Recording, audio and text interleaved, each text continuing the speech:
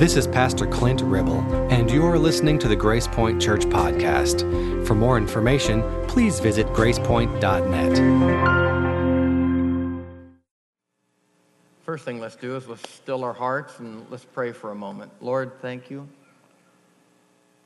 for this good night, these good people, and this good cause. We ask that you would just calm our hearts and calm our minds. May the words of our mouth and the meditation of our heart be acceptable in thy sight, O Lord, our rock and our Redeemer.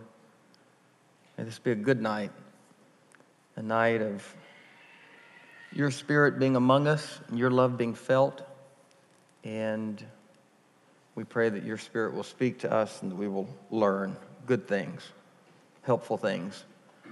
And may we be good to one another. And may love prevail. We pray in Christ's name. Amen.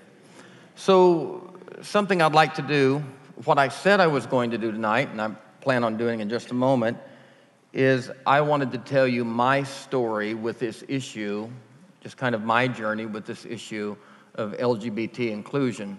Now, telling you my story is different than me doing a 16-week study on this subject and being exhaustive and teaching in detail all of these things. There's no way that I could compact that or compress that into one evening. What I can do, and I said I would do, is just as a Christian, as a believer, and as someone who takes Scripture and the heart of God seriously and people seriously, I'm just going to give you an overview, a 30,000 feet overview of my journey with this subject. And all of you have to do the same thing. You have to take your journey with this subject as you do with all subjects. So I'm going to do that, and then at the end, hopefully we'll have some time for questions. Before we get started with my piece of that, I wanted just to take a minute. We have microphones, and I want you to think let's take 5 or 6 minutes, and I want you to think about this question. If you had one question that you could ask about the subject of LGBT inclusion, what would that question be? And I would love for some of you just to stand up. Maybe we can get 10, 12, 15, maybe 20 people to stand up and say, this is the one question, the primary question. I have lots of questions. This is the primary question that I have on this particular subject. And please don't take 3 minutes to give an explanation or an answer, but this is your question. And if we can do that kind of pithy, then we'll get a lot of them, and I think that would be very helpful to me. Would somebody start the way and just say, this would be my question that I have about this? Anybody? Brian. How do you? Oh, Lord. Mm-hmm. How do you reconcile biblical scriptures on homosexuality with a stance of inclusion in a church? How do you reconcile the 6 major passages in the text? How many of you are from an evangelical background? That would be our question. That's right. Others. Let me ask you this. How many that would be your primary question? Okay. Darman. Pastor, for those of us that are still on the journey, are still in the conversation, that don't have that reconciliation, where's the place for us with Grace Point going forward? That's a good question. Other questions?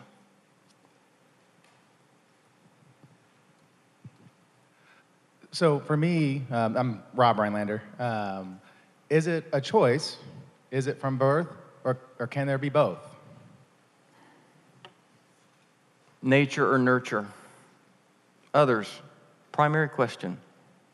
Do all of y'all have no questions on this? Why are you here if you have no questions? My understanding from your teachings, a lot of your theory kind of rests on the role of the Holy Spirit. I don't know if I'm correct on that, but if it is, then what other topics does that relate to? How's it similar to this, and how's it different? That's a great question. Others? Go ahead, Bruce, and then Jason.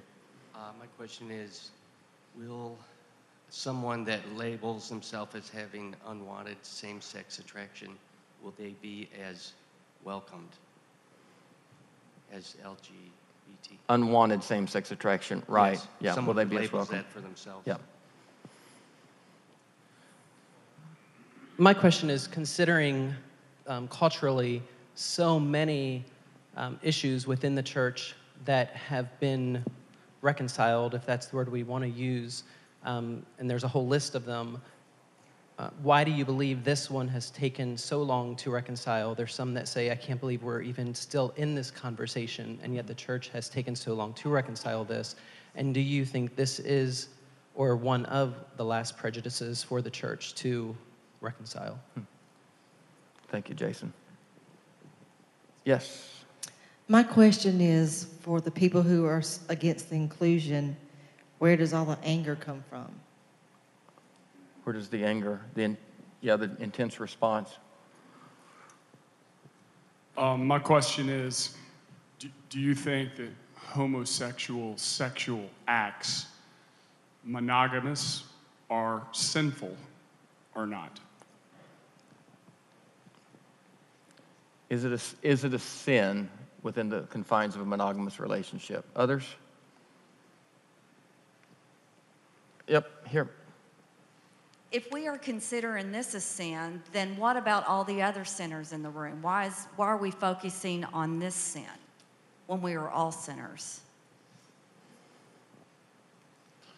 Beyond reconciling those 6 or so verses to the position, what in the broader scriptures lead us to total inclusion?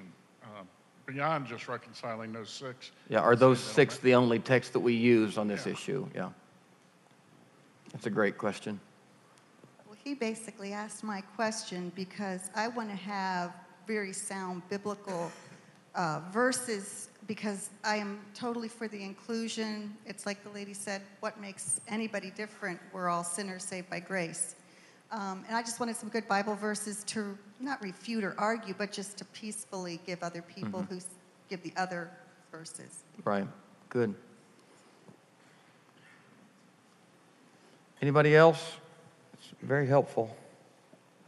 Chris. Trying to wrap my head around the question. I don't know how to frame it, so I'll just say it. How does this affect heterosexual divorce, and mainly in your predicament? What relation does it have with the issue of divorce? Yeah, I apologize. I don't know how to really frame it, but I think there's a bigger issue that I'm trying to come to grips with, and that's divorce in the heterosexual marriage, and especially amongst our pastors. Which, by the way, was the conversation 50 years ago, 50 to 20 years ago, so that's good. I mean, it's definitely connected. Others? Back this way, okay. Terry. How do we know when we're at the edge of inclusion? And does inclusion have an edge? In other words, how far does it go, and how do we know when we're there? You hear how far does inclusion go, issues of the slippery slope, what's next, all of that. I'd like to ask, where do the families get ministry, if not a church like this? The families of the gay and lesbian community. We had nowhere to go except prayer partners. So you're a blessing to parents and families. That's probably the number one group that I've gotten emails from is mothers. Lots of mothers. All right. Stan? Yes, Kev. Just the question around inclusion, I have embraced the acceptance, and it's been a good part of my journey. My question is, has the inclusion always included marriage? And if it has, has it always included marriage? And if not, why marriage? Why now? Why marriage at Grace Point? Is that a separate issue that we're just now hearing about, or has that always been part of the inclusion plan? Good question. One more? Well, I am a mother of a son who feels he's gay, and I say that because he was prophesied before he was ever conceived.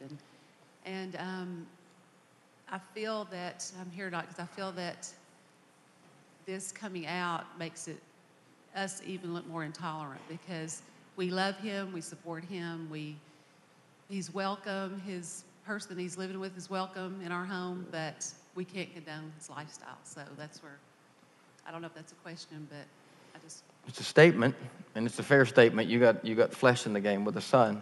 So the church has little as 50 years ago pretty much had no position on this subject. It was a non sequitur. It was just a non-issue to a great degree because culturally it was such a repressed idea and such a repressed concept. Somewhere around 50 years ago, societally, people with same-sex attraction began to come into the light more frequently and at higher levels. Probably the 40s, the 50s, the 60s, there was a real advent of people from the same-sex community or the LGBT community coming into the light. When we began to recognize that there were indeed this group of people, anywhere the estimates range from 3 to 12% of society, it was then that the church began to have to take a position on this particular issue. This is a broad stroke, but it seems that our first take on this issue, and many of you are of the age that you can remember this, is that it was simply an abomination. And I see the heads already nodding. It was an abomination. It was as bad an abomination as we could imagine, and it was abhorrent, and it was strange, and we couldn't wrap our mind around it, and we just knew it was the worst of the worst. That attitude was incredibly prevalent within the church, the traditional church, strongly until the 80s, at which point the AIDS crisis hit. And if you remember, especially from the evangelical community and even traditional Orthodox community, when the AIDS crisis hit, do you remember what our reaction to the AIDS crisis was?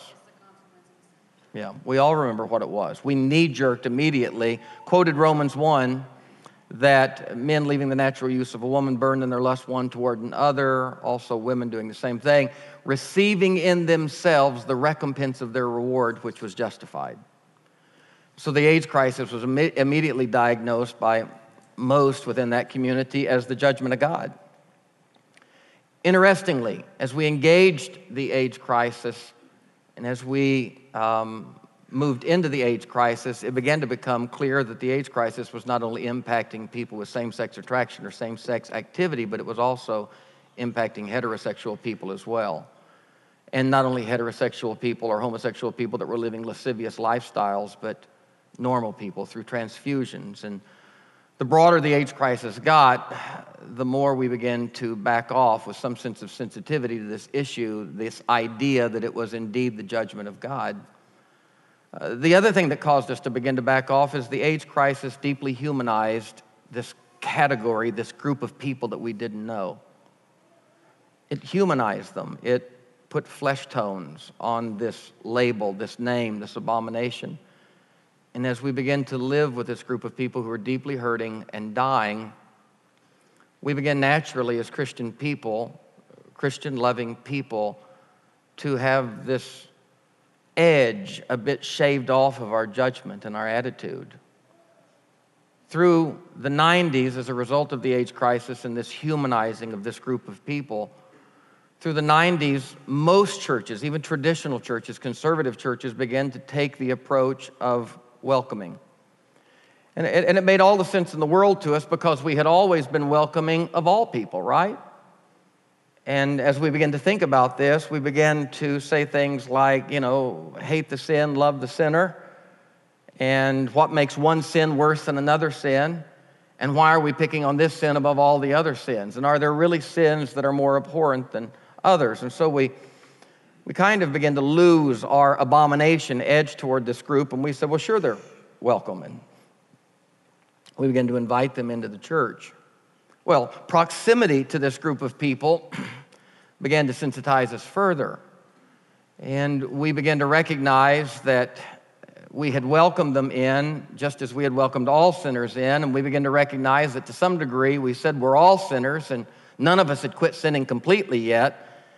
And so we began to face this kind of odd realization that we were treating them as somehow less in the community than the rest of us sinners. So we began to extend the welcome to an inclusive position of, you know what, you can even be involved to a point. And their involvement began to be deeper, they began to be more active. Interestingly, we have never refused their tithe and offering yet. We've never done that. But we begin to recognize and begin to welcome them further and further in. And then some of our strong leaders like Bill Hybels and Rick Warren and Andy Stanley and Tim Keller in New York began to even sense, and a large church here in town, Cross Point, Pete Wilson, a great guy, churches like this began to say, you know, it's really inconsistent of us to allow all of us with our brokenness, our gluttony, our envy, our besetting sin, levels of involvement that we don't give to this group of people because of their sin. And so we began to let them even move further toward positions of leadership and involvement and activity. And the thing that we said to them was essentially, you know what, we've got our sin, you've got your sin, we can all work together and abide together and be covered by the grace of God. And we're not going to police this as tightly as we've policed it. And, you know, that sounded kind of right. But for the couple who had been in a monogamous, life-giving relationship that they would call marriage for 24 years, it began to be somewhat hurtful and distasteful to them for us to look at them and say, you know what, you've got your sin and I've got my sin, we can work together. How would you feel if somebody looked at your life-giving marriage and called it your sin? And they begin to push back and say, you know what, you're right. We do have our sin and you've got your sin, but this isn't it. And for you to talk about the most precious thing in our life as our sin became distasteful. So the real question has moved past, do we all have our sin and can we all work together? The real question now for most of us is this sin?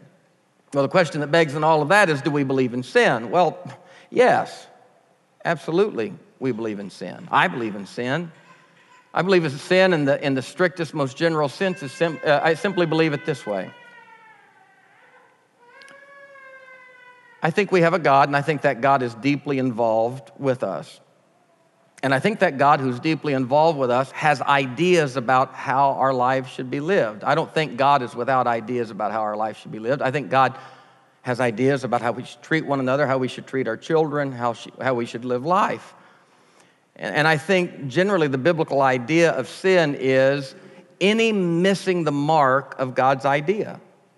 However, God thinks we should live our life. God's God, and we assume that since He's the one that put all this together, He has the best ideas about all of this stuff. And if we miss the mark of how God thinks we should live, that's sin. The question is, two people with same-sex attraction living in a monogamous relationship, a marriage, a lifelong commitment with fidelity and faithfulness. Two people who deeply believe that this is who they are and have been since the day they were born. If they, in a life-giving relationship, commit to monogamy and fidelity, is that sin? Is that missing the mark of God's idea? I have come to a place in my journey that I do not believe it's sin. I do not believe that is sin. So I am not in that position of they have their sin, we have our sin, and why are we judging one another? I personally, biblically, conceptually do not believe that that monogamous relationship is sinful. That's my position. Now, how did I get there? My journey with LGBT inclusion, I've been 31 years in Christian ministry. My journey with LGBT inclusion did not begin with the LGBT variation of inclusion. My journey with this subject began with the issue of inclusion itself. And that began for me 25 and a half years ago. I grew up in the United Pentecostal Church, which is an incredibly sectarian little Pentecostal movement. Anybody from the UPC? Anybody have a UPC background? We believed, and this is not a joke, they're wonderful people, but we believed that we were God's only people. We believed, anybody from a Church of Christ background? Y'all had a little dab of that, didn't you? Anybody from a Catholic background? Y'all had a big dab of that, didn't you? We weren't the only exclusivistic group. Some of you know what it means. Now, most of you from a Baptist, Methodist, Nazarene background, you knew that your version was the best version and you were definitely God's favorite, but you knew he would let some other folk in begrudgingly one day. We didn't think he was going to let anybody in begrudgingly. We knew, it sounds funny, but it's terribly sad. We knew that Baptists were lost. We knew that Assembly of God and Church of God were lost. We didn't spend our time trying to convert pagans and Hindus. We spent our time trying to bring Free Will Baptist into the light. We were trying to save the already saved. So we were incredibly exclusivistic.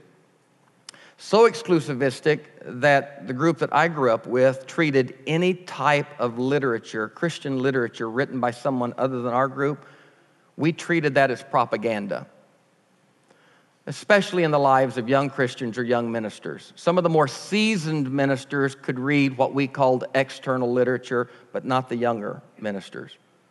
Because if we read something by Charles Swindoll, the devil might slip in, twist our mind, and we might be led astray and believe a lie and be damned. And I held to that until one day, a United Methodist neighbor lady of mine. I was a 21-year-old young preacher. I'd been evangelizing for 3 years, almost every night of the week, all over the country. And my United Methodist neighbor lady innocently came to me and said, I know you're a preacher. Of course, they knew I was a preacher. She said, I got some books and I want you to have them. And she gave me 3 books by an author named Max Lucado. It was his first 3 books, On the Anvil, No Wonder They Call Him the Savior, and God Came Near. You remember those? Yes. Still his best stuff, I think. And I took those books, and I remember holding them and feeling like I was in the wilderness with Jesus, and Satan was coming to tempt me. And I remember I put those books underneath my bed and left them there. And periodically, I would pull them out and look at them. And ultimately, under the cover of night, behind a locked door, I read those books.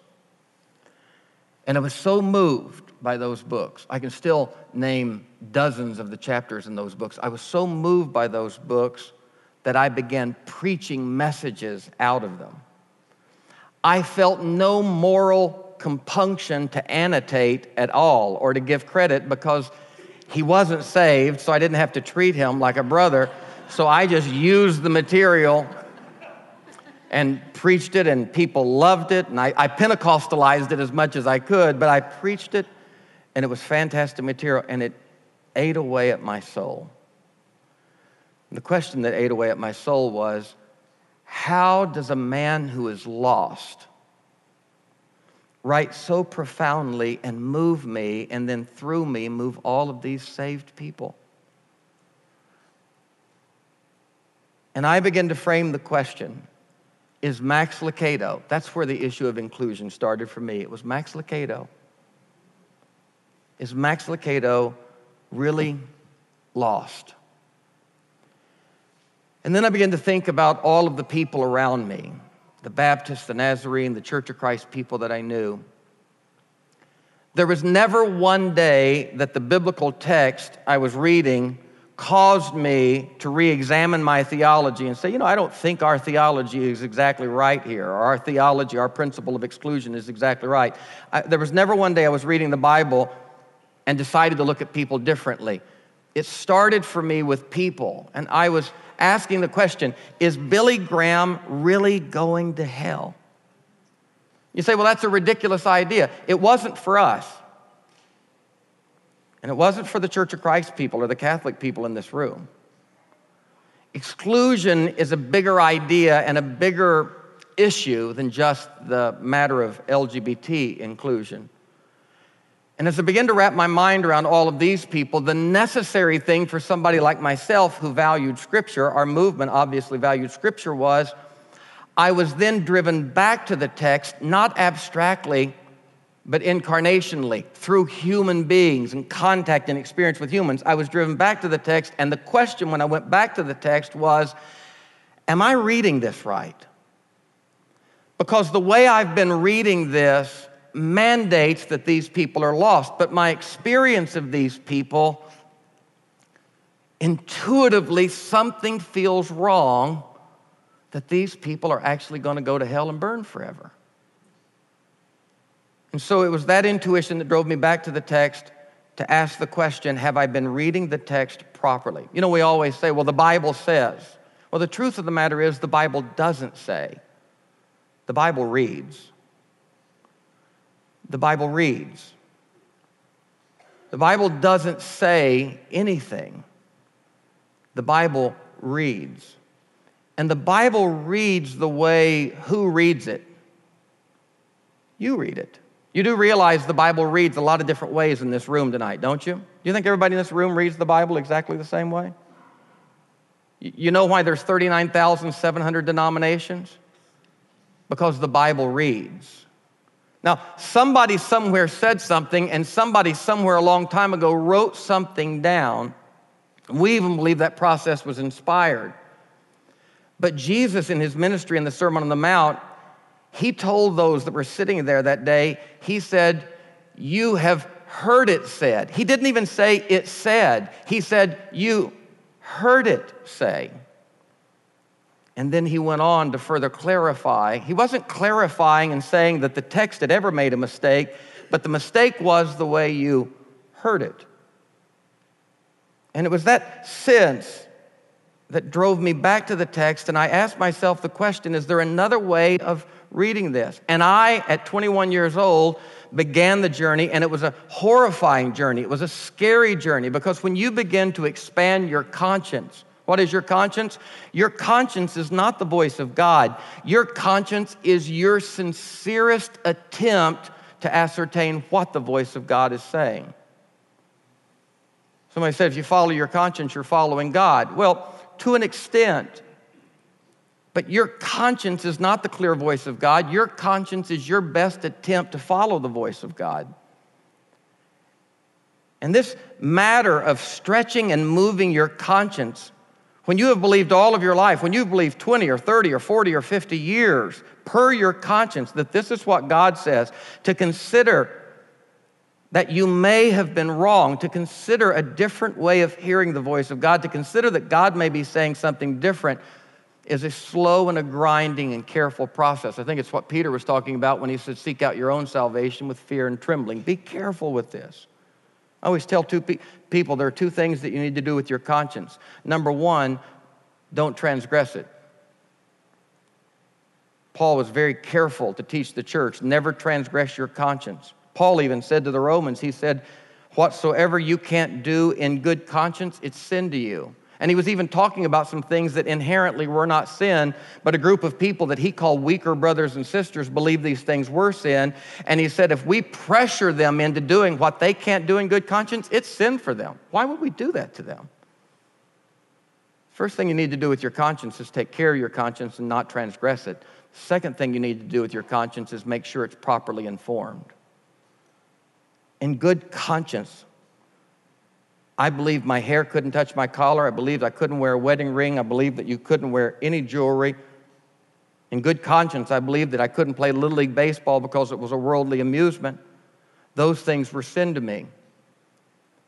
As my conscience was better informed, I found out those things were indeed not sin. I want to ask everybody in the room, in your religious journey, are there things you can do in good conscience now that from your background you used to couldn't do? All you wine drinker evangelicals. Are there things, listen to me, are there things you can do right now that you used to not be able to do per your conscience? Are you transgressing your conscience? I hope not. but you're doing them now because your conscience, you believe, is better informed. I was driven back to the text, and the issue was inclusion. My journey with inclusion is a micro version of the macro version that is the Judeo-Christian tradition. Our biblical text, our biblical story, the story of the Jews, the story of the early Christian church, is a story of a group of people, and a big piece of that story is a story of that group of people wrestling with the matter of who's in and who's out. Do you sense that in Scripture? We've got a lot of stories about who's in and who's out. It is a major motif and theme in our story, isn't it? Who are the people of God? Who aren't the people of God? How do we treat those people who are not the people of God? Let's skip over what we call the Hebrew Scriptures of the Old Testament and go immediately to our Testament, this New Testament that we love so dear, these 27 books from Matthew to Revelation. I mean, think about the stories. Think about the story of the Samaritan. It's a story about inclusion, isn't it? It's a story about who's in and who's out. Think about the woman at the well. It's a story of who's in and who's out. Think about the stories in the New Testament of lepers. It's a story of who's touchable and who's not touchable. Think about the temple with its holy of holies, its holy place, its inner court, its outer court, its territory for women, and the court of the Gentiles. Think about our story. It's a story of who's in and who's out. A major motif in the text is a story of a group of people wrestling with this matter of exclusion and inclusion. As a matter of fact, from the earliest days of the Christian church, one of the major issues with this was this question of inclusion and or exclusion. Bible says that on the day of Pentecost, the beginning of the Christian church, see, this is not a 21st century issue, but all the way back to the deepest roots of the church, on the day the church was born, the Bible says that the Holy Spirit fell and there were 120 people in an upper room, the disciples, the friends of Jesus, and they were filled with the Holy Spirit and they began to speak in other languages. They spilled out into the streets and it was such an incredible experience. 3,000 people that day were added to the church. Acts 3, Acts 4, Acts 5, Acts 6, Acts 7, Acts 8, Acts 9. The church continued to proliferate and grow. And as the church grew, you'll notice that its growth was completely composed of Jewish people. The only people coming to faith in Christ and the reception of the gospel were Jewish people, with the exception of Acts 8 and the Samaritan people. But the Samaritan people were considered half Jewish, so they got the nod. And because they had some Jewish blood in them, they also were capable of receiving the gospel. And we come to the 10th chapter of the book of Acts. And the Bible says that the guy who had preached the first gospel message on the day of Pentecost, his name was Simon Peter. He was at a place called Joppa. And he was up on a rooftop and he was snoozing. He was taking a nap. And as he was sleeping there, the Bible says that a vision came, a divine vision came. And you remember the story, there was a sheet that lowered out of heaven and it lowered down into Peter's purview, his line of sight, and there in the dream, God told him to get up, look into the sheet, and when Peter looked into the sheet, there were all kinds of animals. Remember the story? All kinds of animals. And every animal in the sheet were animals that the Jewish family were forbidden to eat. Per the kosher laws of the book of Leviticus, these animals were in the category of the unclean. And the Bible says that when Peter looked into the sheet and he saw these unclean animals, he knew exactly what they were. The voice spoke to him and says, "Rise, kill, and eat." Now, Peter must have immediately thought that this was the devil, because the voice was telling him to contradict what? The biblical text. You say, well, the voice wasn't telling him to contradict the biblical text. The voice was telling him to do something. It must have been his misread of the biblical text. Now, this is an interesting story because truly he hadn't even misread the text. The text did say not to eat these animals, and yet the voice is saying, eat them. You say, well, the reason that the voice was contradicting the text was because the text was an Old Testament text. You do realize that it was not an Old Testament text to the early church. It was the only Bible they knew. It was the Holy Scriptures that Paul called inspired, and it was the text that they preached Jesus out of. And Peter knew that, and so he argued with the voice, and he said, not so. I can't eat these things because they're unclean because of the biblical text. The second time, the sheet was lowered. The edict was rise, kill, and eat. Can't do it. Biblical text was argued. The third time the sheet was lowered, Peter argued. Understanding now that it was God that he was arguing with, Peter heard the voice of the Lord say to him, strong injunction. The voice of the Lord said, you eat and do not call unclean what I have called clean. Peter, not knowing what all of this meant, came down from the rooftop and immediately was met with some men from the city of Caesarea. They came to him and they said, our master, our friend, the leader of our household, a guy by the name of Cornelius, was praying, and in a dream he was told to send to the house of Simon the tanner in Joppa, this house, and ask for you. The Bible tells us that Peter heard from the Lord, and the Lord said to him concerning this man Cornelius, this Gentile man, has been praying so devotedly that his prayers have come up as a memorial before me. A strange concept. Peter and those Jewish Christians who were with him could not fathom the idea that this Gentile man had the capacity to reach God. And the Bible said that understanding that the vision that he had just received and this edict of cleanness and uncleanness somehow had to be connected to this, Peter and those who were with him went to Cornelius' house. And when they got to Cornelius' house, they engaged Cornelius and they saw that he was incredibly open, and Peter began to share the gospel with him. Interesting story. As he shared the gospel with him, the Bible says that he preached and he preached and he preached until finally, as he was preaching, the Holy Spirit of God fell. I want to say something about that. Throughout the book of Acts, the model is always, you preach the gospel, people believe the gospel. After they believe the gospel, they repent of their sins, and then you baptize them, and generally there's some experience with the Holy Spirit. That's the model, 15, 16, 17 times in the book of Acts. Preach, believe, repent, baptize, Holy Spirit, except in this story. Peter preached, they believed, they repented, and there was no water baptism. The Holy Spirit interrupted Peter's preaching, and the Gentiles received the Holy Spirit, and when they received the Holy Spirit, the earliest Christians, the Jewish Christians, the Bible said they marveled because they did not believe that this group of people could have any access to God.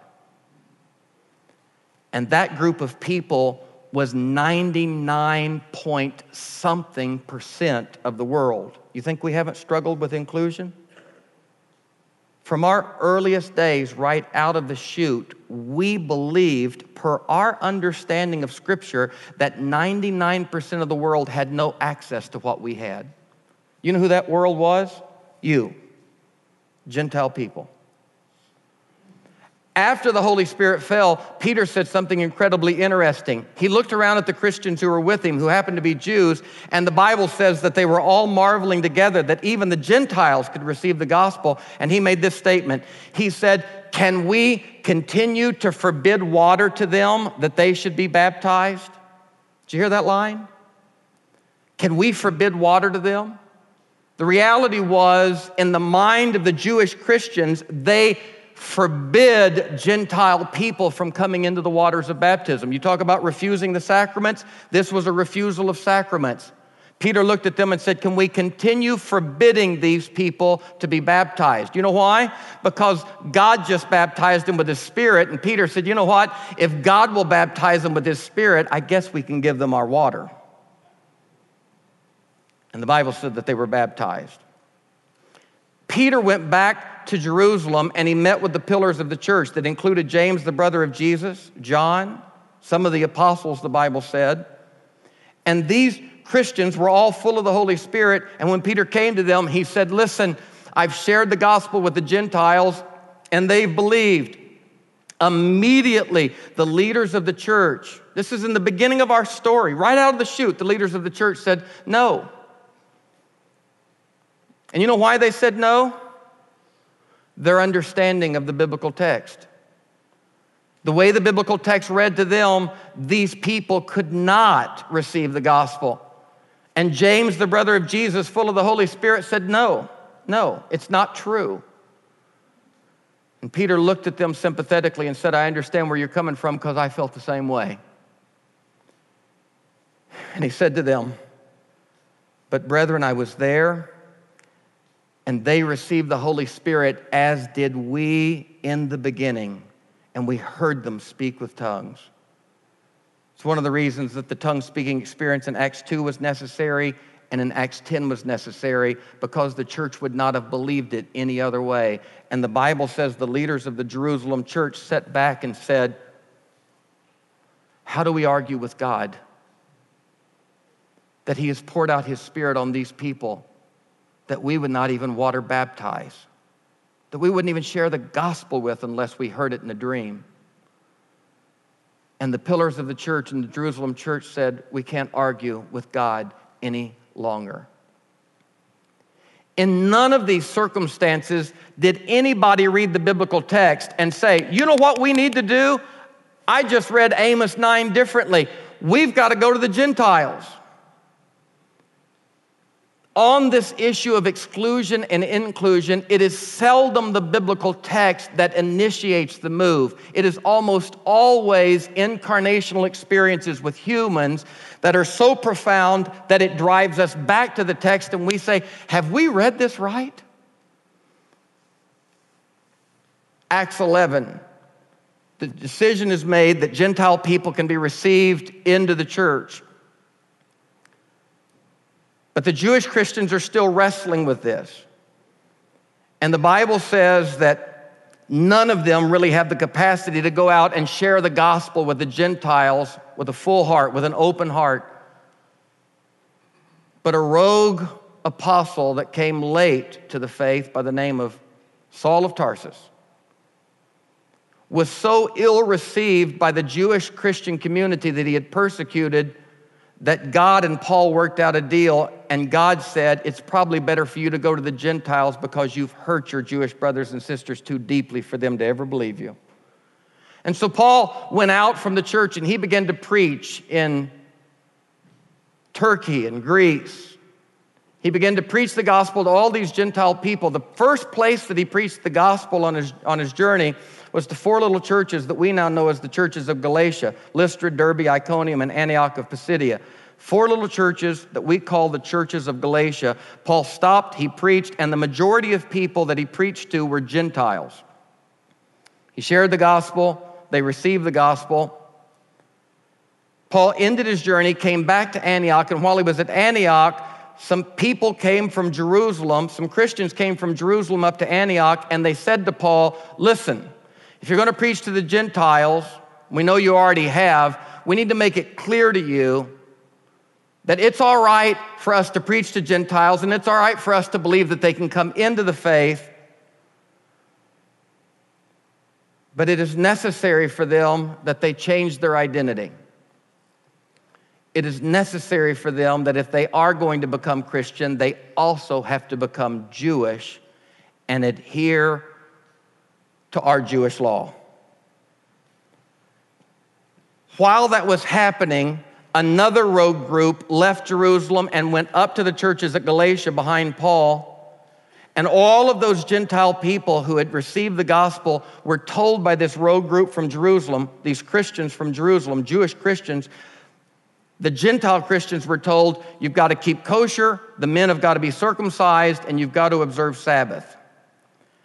When Paul heard this, he was so incensed that he made his way to Jerusalem and he met with the pillars of the church. And upon meeting with the pillars of the church, he demanded a conference and he said, you cannot do this to Gentile believers. You cannot demand anything other than faith in Jesus Christ, and you cannot demand that they change their natural identity in order to become a Christian. They have the capacity with an identity different than yours to be Christians, and they don't have to adopt your identity to be Christians. And it is unnecessary. He even fires off a letter to the Galatians, the new Christians, and he says, "Oh, foolish Galatians, who's bewitched you? Who has confused you? You started so well." And he appealed to them and he said, "Did you receive the Holy Spirit through the works of the law or just through faith?" The Bible says that James, the brother of Jesus, confronted by Paul, yielded. And James, the brother of Jesus, said he's right.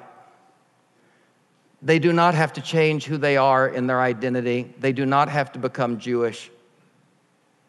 It is an unnecessary thing. And in building his case, James, the leader of the Jewish Christian church, James recounts the story from Acts 11 when Peter came and brought to him the news that the Gentiles had been accepted into the faith at all. And this time, James does something different. And here's my point. As he's building his case, James recounts the story of how Cornelius and his household was filled with the Holy Spirit to his own surprise. But this time, James recounts the story and quotes an Old Testament prophet, Amos. And he says this experience of the Gentiles being included is corroborated by the biblical text. That tells me that 4 chapters earlier in Acts 11, when he argued and said, "No, they cannot be in," he didn't understand Amos this way.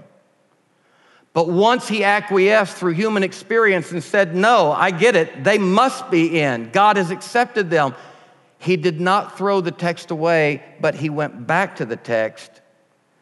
And upon going back to the text, he read the text like he had never read it before, and now he told the story and corroborated it with Scripture. Human experience does not change the biblical text. But these experiences have the capacity to make us go back to the biblical text and say, should we look at this again? There was a group of people that loved God, gave us the prophetic text, and carried those texts for hundreds of years. And after carrying them for hundreds of years, Jesus looked at them one day and said, "You search the Scriptures, for in them you think you have eternal life, but these are they which testify of me, but you haven't known me." And the Bible said even those that were closest to him, as he began to talk to them about how he must needs go to Jerusalem and suffer and die, the Bible said even those closest to him argued, because in their understanding of Scripture, there was nothing in Scripture that yielded the idea of a crucified and resurrected Lord. You say, well, how couldn't they have seen it? How did they not know? "Oh, Bethlehem Ephrathah, the least of these, the Messiah will come. For unto us a child is born, a son is given, his name shall be called Wonderful Counselor." How could they not stand there at the cross and hear Isaiah, like a lamb he was led to the slaughter?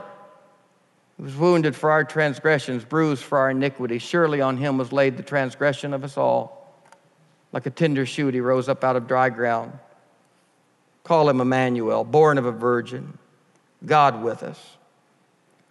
They carried those scriptures and never were able to interpret those scriptures in such a way that it yielded Jesus in his passion. That's why the Bible says when he got up out of the grave and he met his disciples for the first time, instead of revealing himself, the Bible said he opened their minds and he opened the scripture and he explained to them the things concerning himself in the scripture. And for the first time in 700 years, they saw the scripture properly. We have a long history of carrying a biblical text and being forced again and again and again to go back to that text and ask ourselves, have we been reading this text properly? We have a history since those earliest days of inquisition, crusade, heresy, murder, slavery, segregation, misogyny, repression of women. We have major issues that the church has continually. There is scarcely a century in the history of the church when we have not been driven by our corporate cultural consciousness and question back to the text to ask ourselves, have we gotten this right? Now, that humility with which we should hold the text does not mean necessarily that every time a question comes up, we should assume we've gotten it wrong.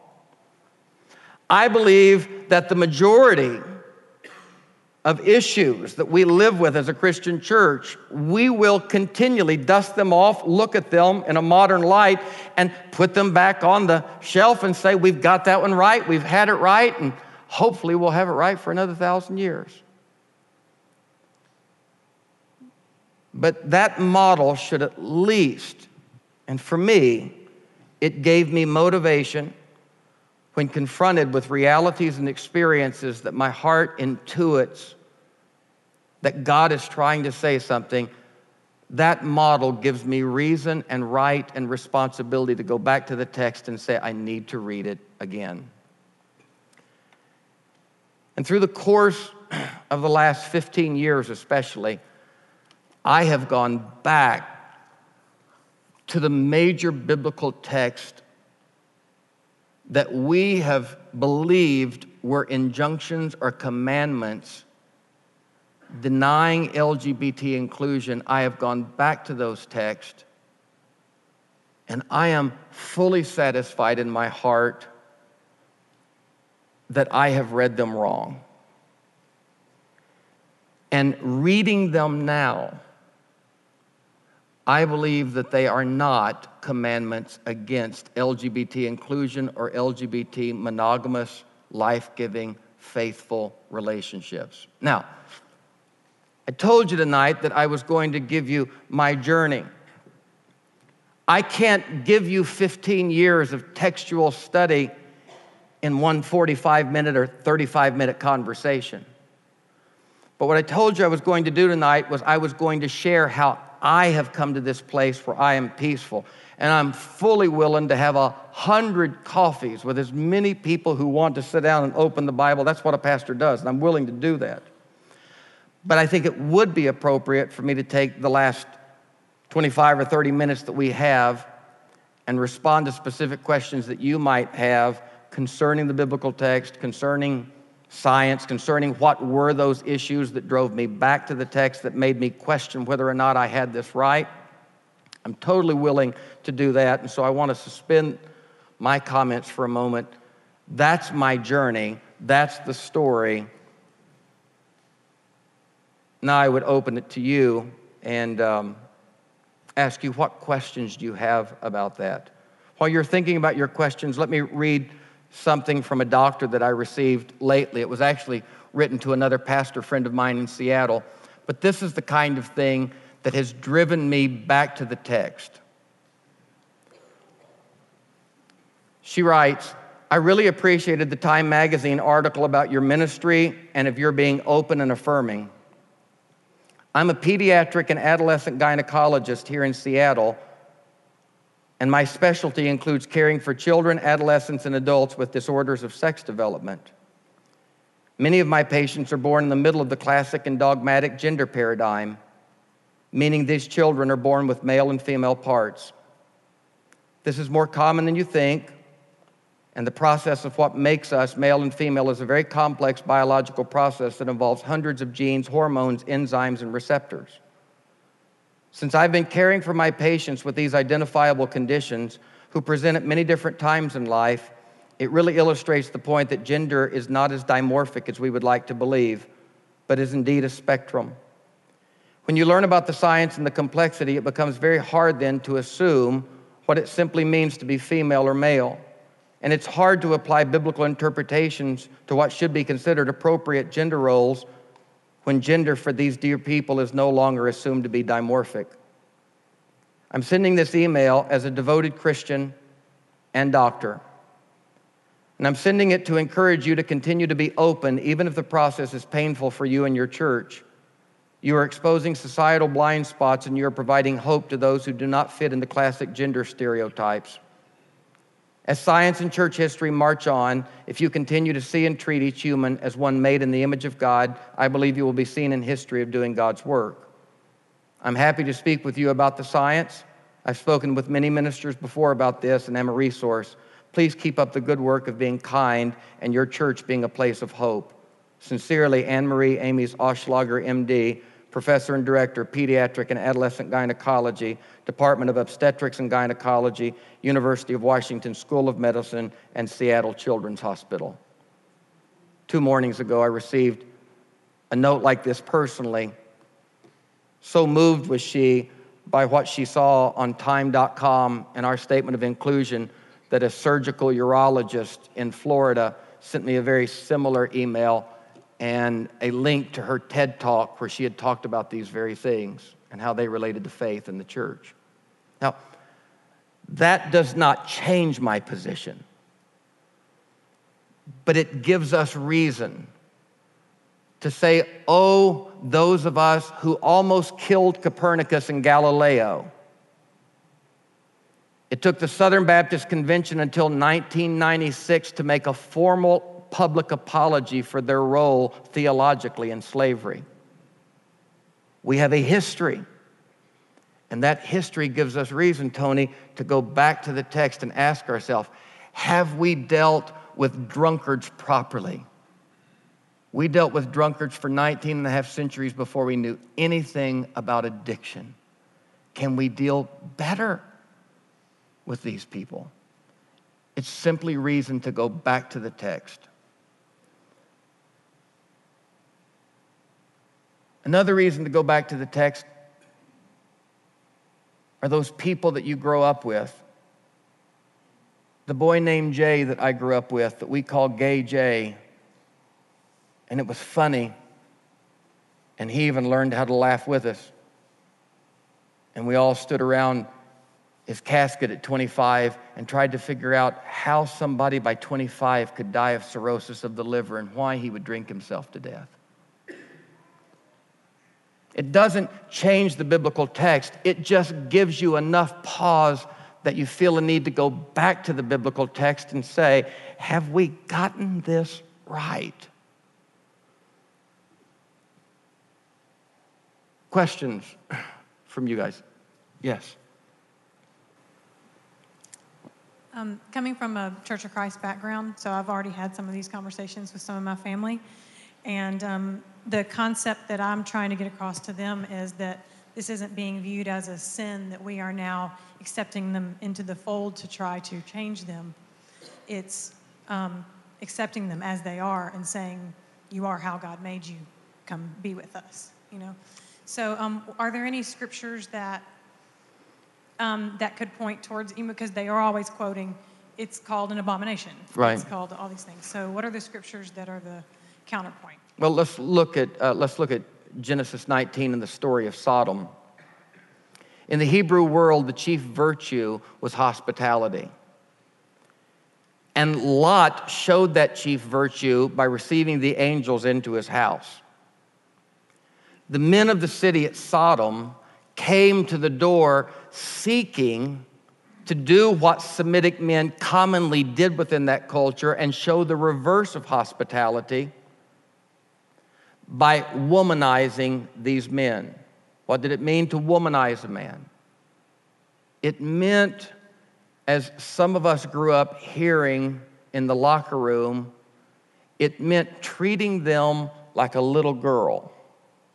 It comes from the same misogynistic, patriarchal culture that allows some of us to still say, before we think what we're doing, oh, quit screaming like a girl, as though there's something wrong with screaming like a girl. But we're going to treat you like a girl. We're going to womanize you. We're going to turn you into a woman. The reality is that in the story of Sodom and Gomorrah, those men were not coming with the chief matter being sexual. They were coming to reverse the virtue of Lot, and that was not give hospitality, but dehumanize, womanize these men by pulling them into the street and gang raping them. You want a real problem in the Sodom story? You want real sodomy? You want the worst sin? The worst sin has got to be, looking back from our lens, that Lot looked out and said, please don't do that to these men, but I have 2 virgin daughters, take them. Somebody try to find me a worse sin in the story than a father offering his 2 daughters for gang rape. Is there a worse sin in this story than a father offering his 2 virgin daughters for gang rape? The men in the streets of Sodom were not homosexual men. They were indeed what Paul was referring to in Romans 1 from the ancient world when he said they are men who are leaving what's natural to them. They're heterosexual men leaving what is natural to them, burned in their lust for one another. There's nothing good to do that which is unseemly. The Sodom story can certainly be revisited and looked at in a different way. Go into a prison system today. The great fear, the number one fear for any American male is imprisonment. And any American male will tell you that the fear is, the joke amongst men is, one of those big old fellas is going to get you. And he's going to treat you like a girl. You want the lowest caste of prison society? The lowest caste of prison society are the weak and the vulnerable, those who are womanized, those soft men who are abused, those who are recipients. You want the top caste? The top caste are the penetrators. The top caste are the strong that control. And they are not necessarily homosexual, because when they get out of prison, they go back to their wives and back to their women, but they are men leaving what is natural to them, burned in their lust. And classical society, the Mediterranean society, and even the Semitic society, 90% of the literature that refers to homosexual activity has nothing to do with monogamous loving relationships by same-sex attracted people. But almost every occurrence and everything we read in the classical world, even into the era of the Renaissance, is oversexed heterosexual men whose lasciviousness spills over and becomes so inordinate that they don't stay with what's natural to them. So what we have in the biblical text is this. We have healthy heterosexuality, which is monogamous, life-giving commitment and fidelity, with healthy heterosexual activity promoted. We have unhealthy heterosexual activity condemned. We have unhealthy homosexual activity condemned. The question is, what does Scripture say about monogamous life-giving, and does it give a definition of what could be healthy homosexual activity? No, it does not. There is an absence of that as compared to the presence of promotion material on healthy heterosexual activity. So the question interpretively comes, what do we do with the absence of material on this subject? 1 Corinthians 6, is it referring to homosexuality in toto? Seldom does the biblical text, actually never does the biblical text, just speak of heterosexuality in positive form. The biblical text is very clear. There is healthy heterosexual activity and there's unhealthy heterosexual activity, and the Bible makes them clear. One is promoted, one is demeaned and commanded against. Does the Bible make a clear distinction between unhealthy homosexual activity, or does the Bible simply say any homosexual activity in toto is bad? 1 Corinthians 6. Some of you with an NIV or some of the more modern translations read 1 Corinthians 6, and it gives a list of people, and it says homosexuals will not inherit the kingdom of God. Well, That word that is translated homosexuals will not inherit the kingdom of God, that word prior to 1946 was never translated in any Bible homosexual. As a matter of fact, the word homosexual did not even come into modern usage until probably the end of the 19th century. And in 1946, the first Bible translation translated this Greek word homosexual. And to this day, many Bible translations render it so. Many translations don't render it so. Why is there argument about that word? It's an incredibly difficult word. The word is arsenokoitai. Most of the ways we understand what a word means in the Greek New Testament is we study Greek literature from that era. And almost every word in the Greek New Testament, in our New Testament, is corroborated and used multiple times in other literature outside of our text. Not this word. We cannot find the word arsenokoitai anywhere outside of the biblical text, to the extent that many believe this is a word coined by the Apostle Paul. The word is a compound word that takes two words and puts them together, and the two words are male and bed, male bed. And with no external literature giving us an idea, we have to look to the context of how Paul used it and then later how the word is used. And when we look to that context, we're asking ourselves, what does Paul mean by men bed? Now, not every time you put compound word or you put two words together and make a compound word, that compound word is not always the sum of its part. Think about it. Butterfly. That's not butter flying around. Honeymoon. That's not a moon made of honey. But in this context, we do think that Paul is trying to say something specific that may be indicated by the sum of those two words. Paul may be talking about men who bed males. Men who bed males, arsenokoitai. The Bible that you all grew up with, the King James Version from 1611, it translates that abusers of themselves with mankind. And what we know about the Greco-Roman world was that many men who were the elite in society lived very wanton sexual lives, and their concupiscence, their lasciviousness, often spilled over the bounds of their marriage. And they had female slaves, they had male slaves, and they also commonly practiced what is known as pederasty. And that is the use of young boys for sexual favor. In the era surrounding Jesus, 100 years in either direction, we only have record of one Roman emperor who did not involve himself in that type of activity. Only one emperor. All of the others, it was well noted that they lived that way.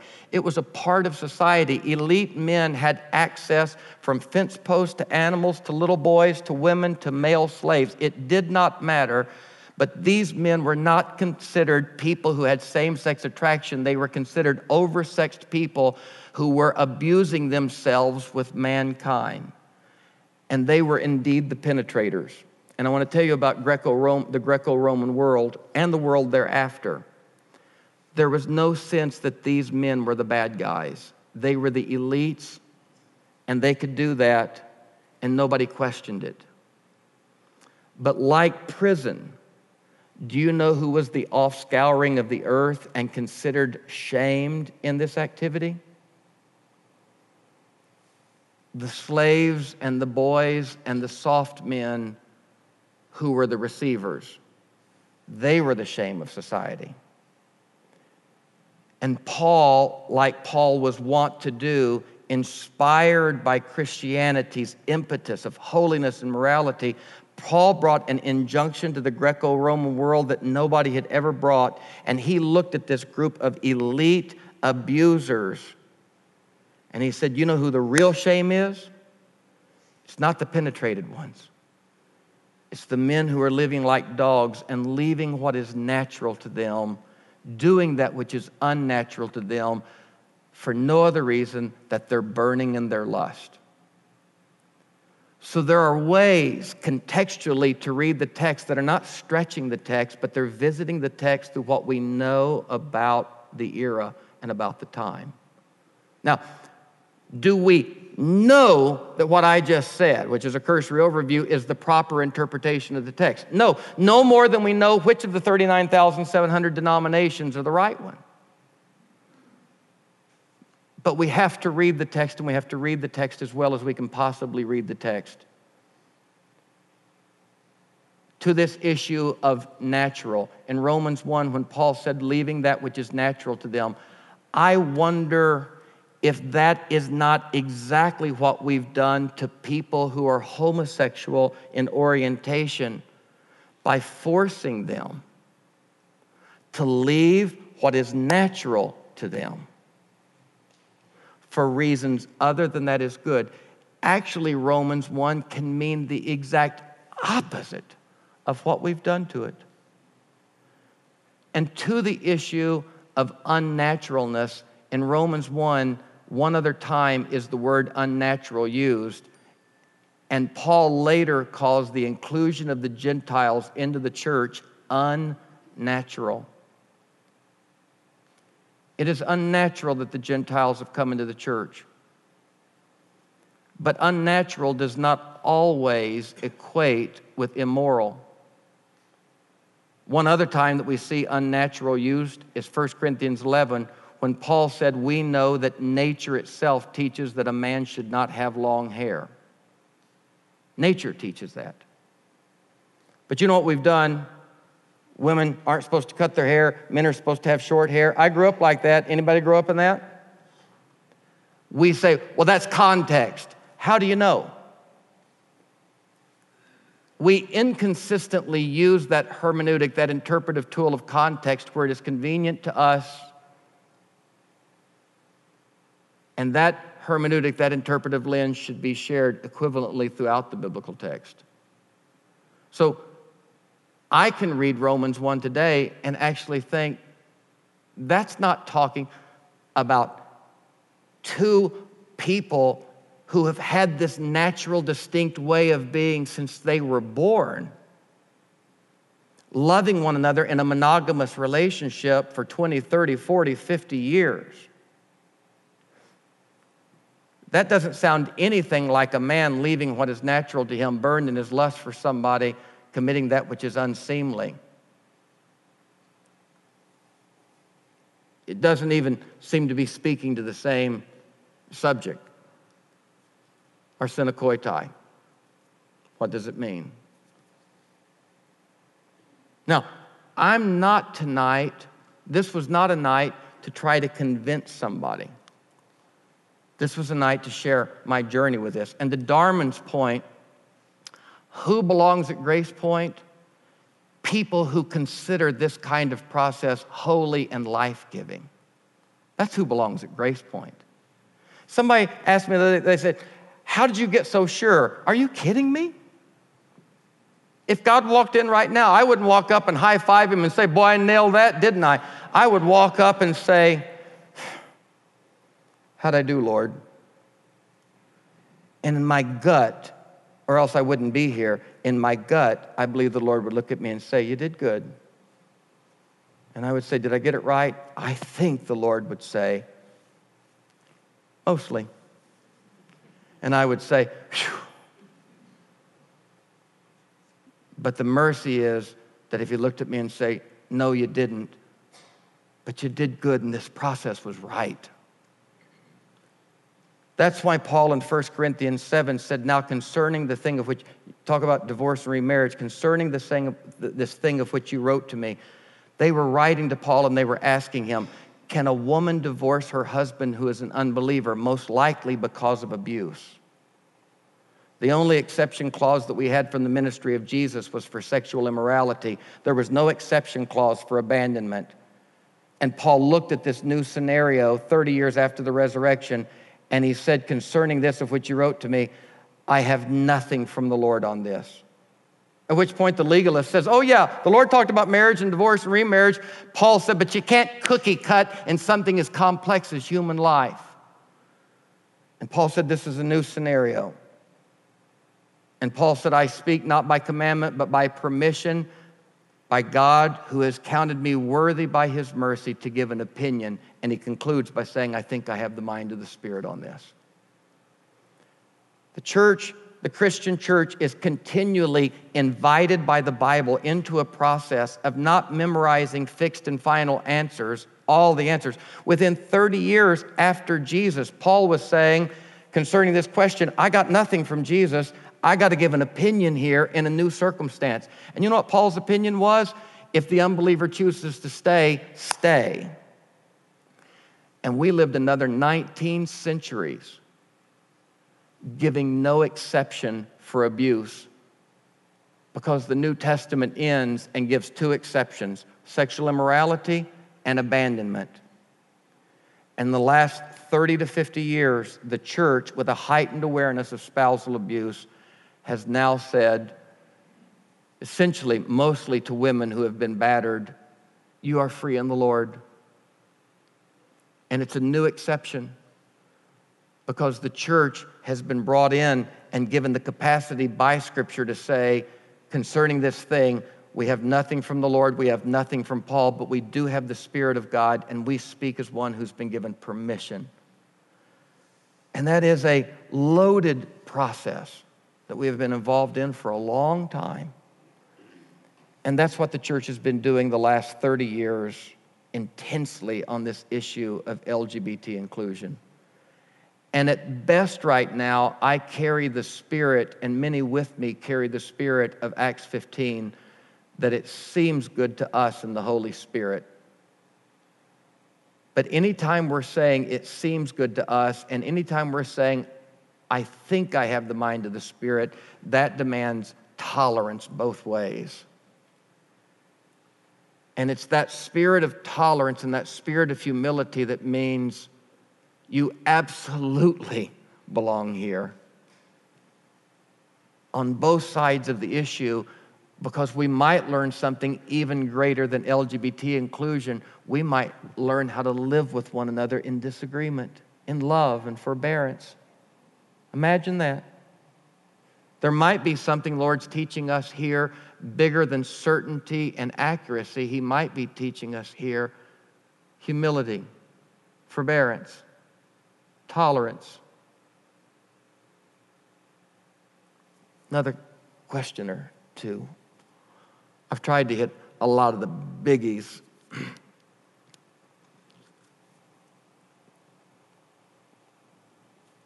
Is it the church's role to police sin?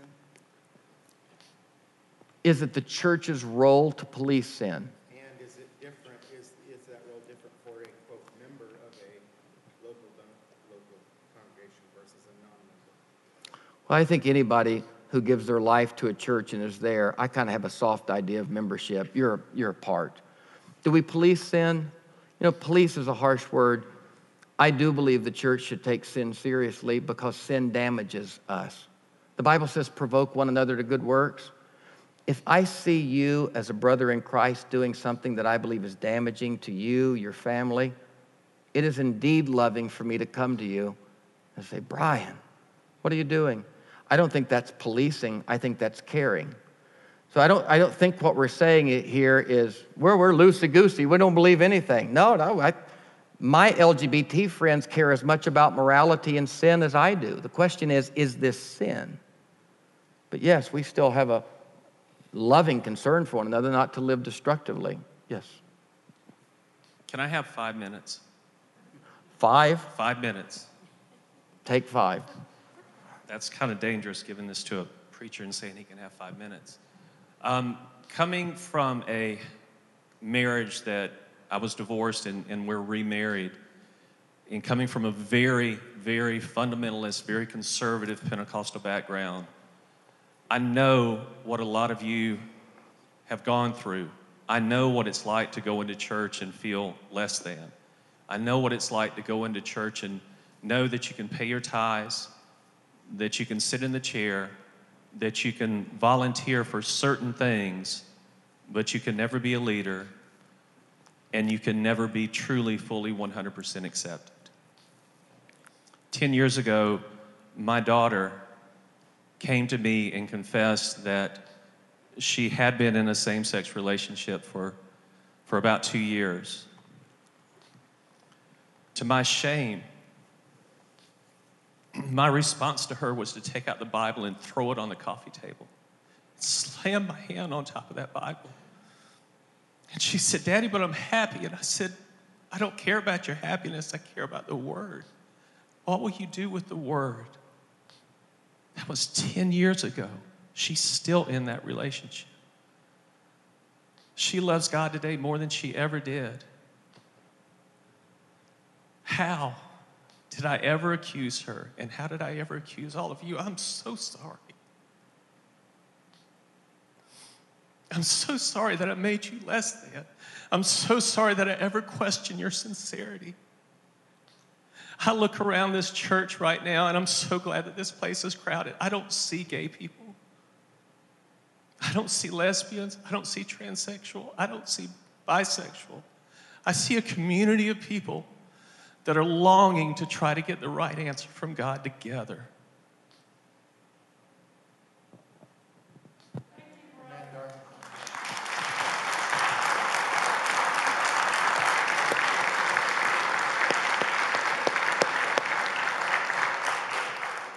Richard. I hear some people say that's not biblical. Can you take two of those scriptures? I don't know where they are or what they are. Take two of those scriptures, quote them or read them, and then explain how it's biblical, how it is biblical. Pat, was he asleep 5 minutes ago?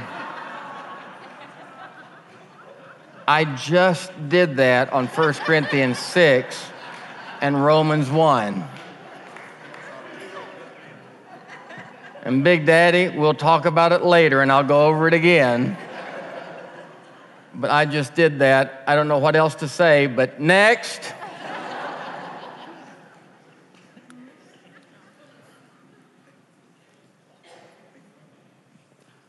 Bob, go, Bob. Stan, could you enlighten me what your thoughts are and what the Bible says about sexual immorality? What is it? Sexual immorality.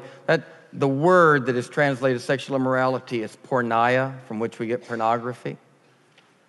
Sexual immorality is a broad stroke term. And interestingly, in the 27 books of the New Testament, we don't have exacting definitions. It's very strange to a lot of people that there are no specific descriptions in the 27 books of the New Testament about premarital sex, perverted sex. Those things are very generalized in the New Testament. It's almost as though the definition is assumed. The only two texts, I grew up my whole life premarital sex being a sin. You got to wait until you're married. It was very strange for me as a preacher to go to the New Testament text looking for the text to preach that,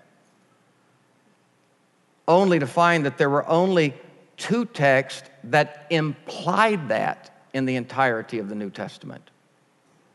And those two texts are, and talk about implied, Jesus was born to Joseph and Mary, and when Joseph found out Mary, his betrothed wife, was pregnant, he didn't say, "How did we miss this? We didn't do birth control."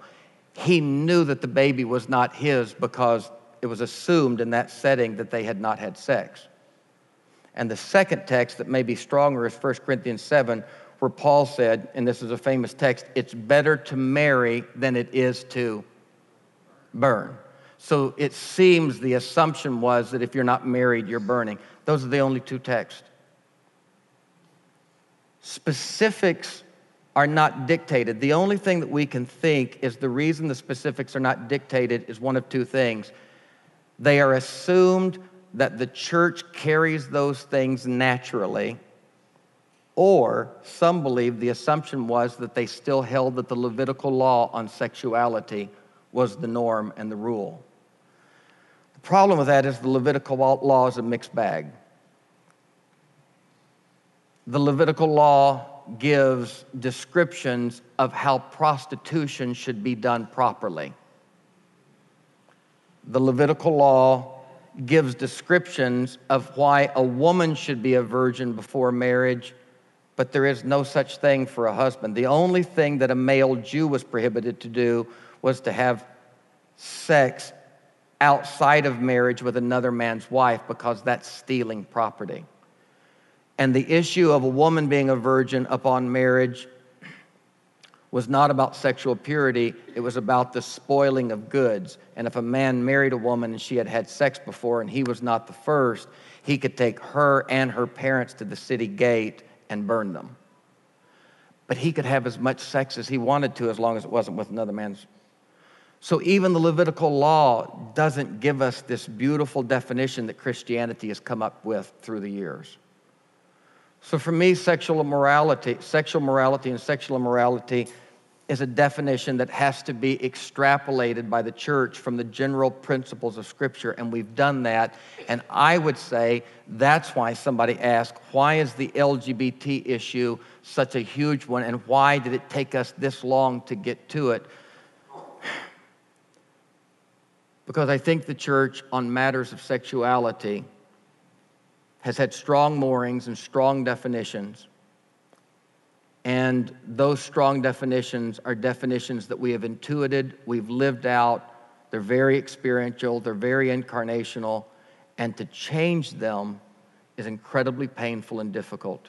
To the issue of divorce and remarriage, the Catholic Church, understanding the complex humanity of life, decided that they could not reverse Scripture, but they created an entire new process that if you had enough money or enough influence or a good enough story, you couldn't get a divorce, but you could get an annulment, right? It was into the 20th century before we even begin to revisit, through the complexity of human life, this whole issue of, is sexual immorality the only reason? Is there another reason besides abandonment?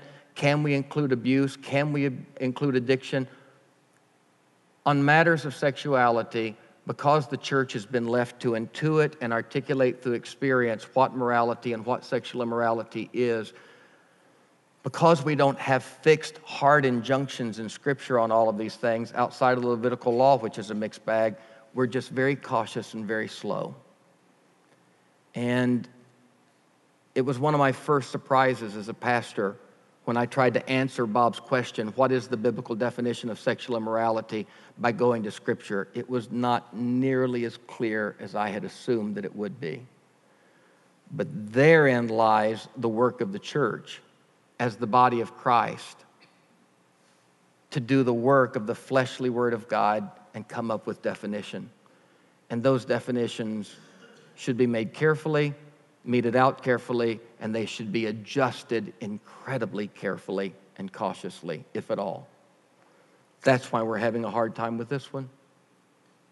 And that's why churches just don't change overnight. This is a process of discernment, and we have evenings like this. We all know something is deeply at stake here. Richard's question about Scripture, I'll give one more. A lot of people point to the fact that in the garden, there is this implied model of Adam and Eve, right? It's Adam and Eve, and the old joke was, but there's something to this, it wasn't Adam and Steve, right? And it's painful for a lot of you, but you understand the point. We had the Edenic model. And that is indeed the case. In the Garden of Eden, it was Adam and Eve. We understand that. But Jesus came along in Matthew 18 and was asked the question, can a man divorce his wife for any cause? Hearkening back to the question in Deuteronomy 24, where Moses had said a man could divorce his wife for uncleanness. Notice, a spouse couldn't divorce their spouse for uncleanness, but a man could divorce his wife for uncleanness. The woman still had no right in this. The Pharisees came to Jesus and said, can a man divorce his wife for any cause? And Jesus said, have you not read that in the beginning God created the man and the woman? Two shall cleave to one another and be one flesh. He went back to the ideal. The Pharisees pressed and said, but Moses offered a writing of divorce. And Jesus said, yes, he did because of the hardness of your heart. But in the beginning it wasn't so. But I say unto you that a man should not divorce his wife except for, and Jesus gave an exception. And I want to tell you about that exception. It wasn't in the garden. But it was an exception that Jesus said, I will give, because guess who Jesus is? Jesus is God with us outside of the garden. Because we are not in the garden anymore. The garden will forever be an ideal we shoot for, but Jesus, in his exception, said, in the beginning it wasn't so, but I say unto you. Jesus is the voice of God that never lets go of the ideal of the garden, but says, I say unto you outside of the garden. And there's no story in the garden of Adam and Eve and Sue if Eve doesn't work out, because in the beginning it wasn't so. But Jesus said, in this painful circumstance where there has been sexual immorality, in a non-Edenic world, I will give this exception. Paul later gave another exception, and that was abandonment. Those are non-Edenic realities. Tell you what else was not in the garden. In the garden, it was Adam and Eve and a baby named Seth. And that was the natural way of being in the world. There was nothing in the garden about a 15-year-old girl getting pregnant in the backseat of a car and deciding valiantly to have the baby and giving that baby to a 42-year-old couple who've gone through 8 miscarriages, 2 late term, and spent $250,000 on in vitro, battled endometriosis and infertility. And the baby's whisked down the hall as the little girl is stitched back together and placed in the arms of people that the baby doesn't look like. It's an incredibly unnatural process, but it's a beautiful, redeeming process that maybe may not fit the model of Eden, but it captures the heart of Eden. And in that adoption, in a non-Edenic way, Eden's heart is fulfilled. Jesus is God with us outside of Eden. And he never lets go of the ideal, but he lives deeply and graciously and redemptively with us in the real. And that's where we live. And for a large group of people, 300 to 350 million people in this world,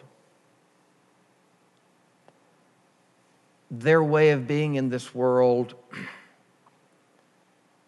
does not immediately match the Edenic story in terms of gender.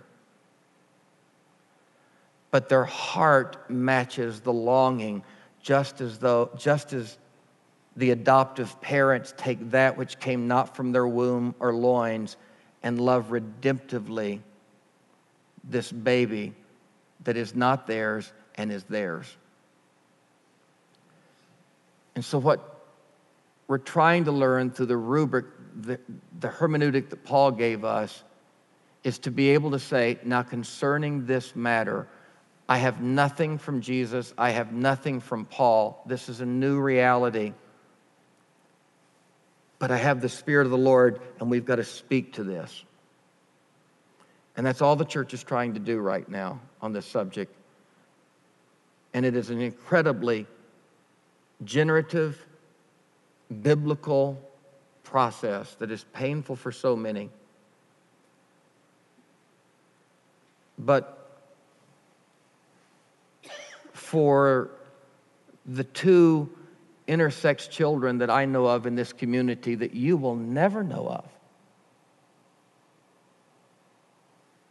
who are waiting for assignment surgery right now,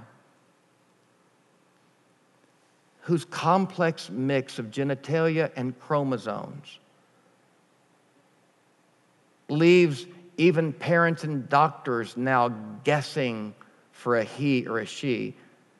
The intersexed among us, there are 26 variations of those human beings.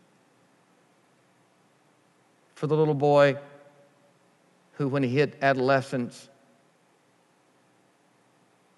begin to develop breast buds. For those human beings and many others, they wake up every day in a world east of Eden. And they demand that we bring graciously the Spirit of God into this equation.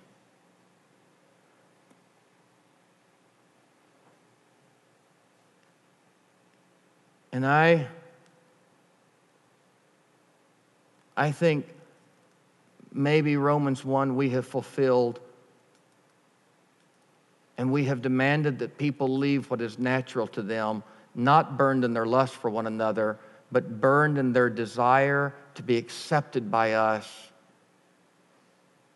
We force them to leave what is natural to them and do something incredibly unnatural to them, not generative and life-giving. I just think there's a chance that that may be the better way to read that text.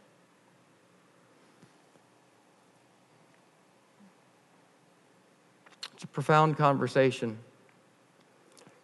And I hope if we've done anything tonight, I've at least let you know that this is a deeply personal quest. And for somebody like me, a pastor in all of this, it's a deeply biblical quest. It's a quest that is, my ear is pressed to the heart of human beings who are in deep need, who are hurting. Marcia, people who've been willing to walk with me for 20 years, we've been together. Press my ear to the beating hearts of people, come back to Scripture and say, oh Lord, I know how I've read this. Help me read it again.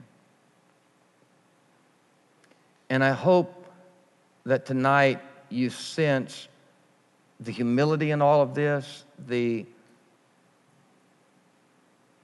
willingness to say we're wrong, and the capacity for us to stay together even if we don't agree perfectly on this. There's something bigger at stake. If we, in an effort to be LGBT inclusive, become exclusive with that, my God, what have we done? Yeah. Inclusion demands a spirit of humility. So please stay. And the conversation continues, but practically decisions had to be made, and decisions have been made, and we live together now.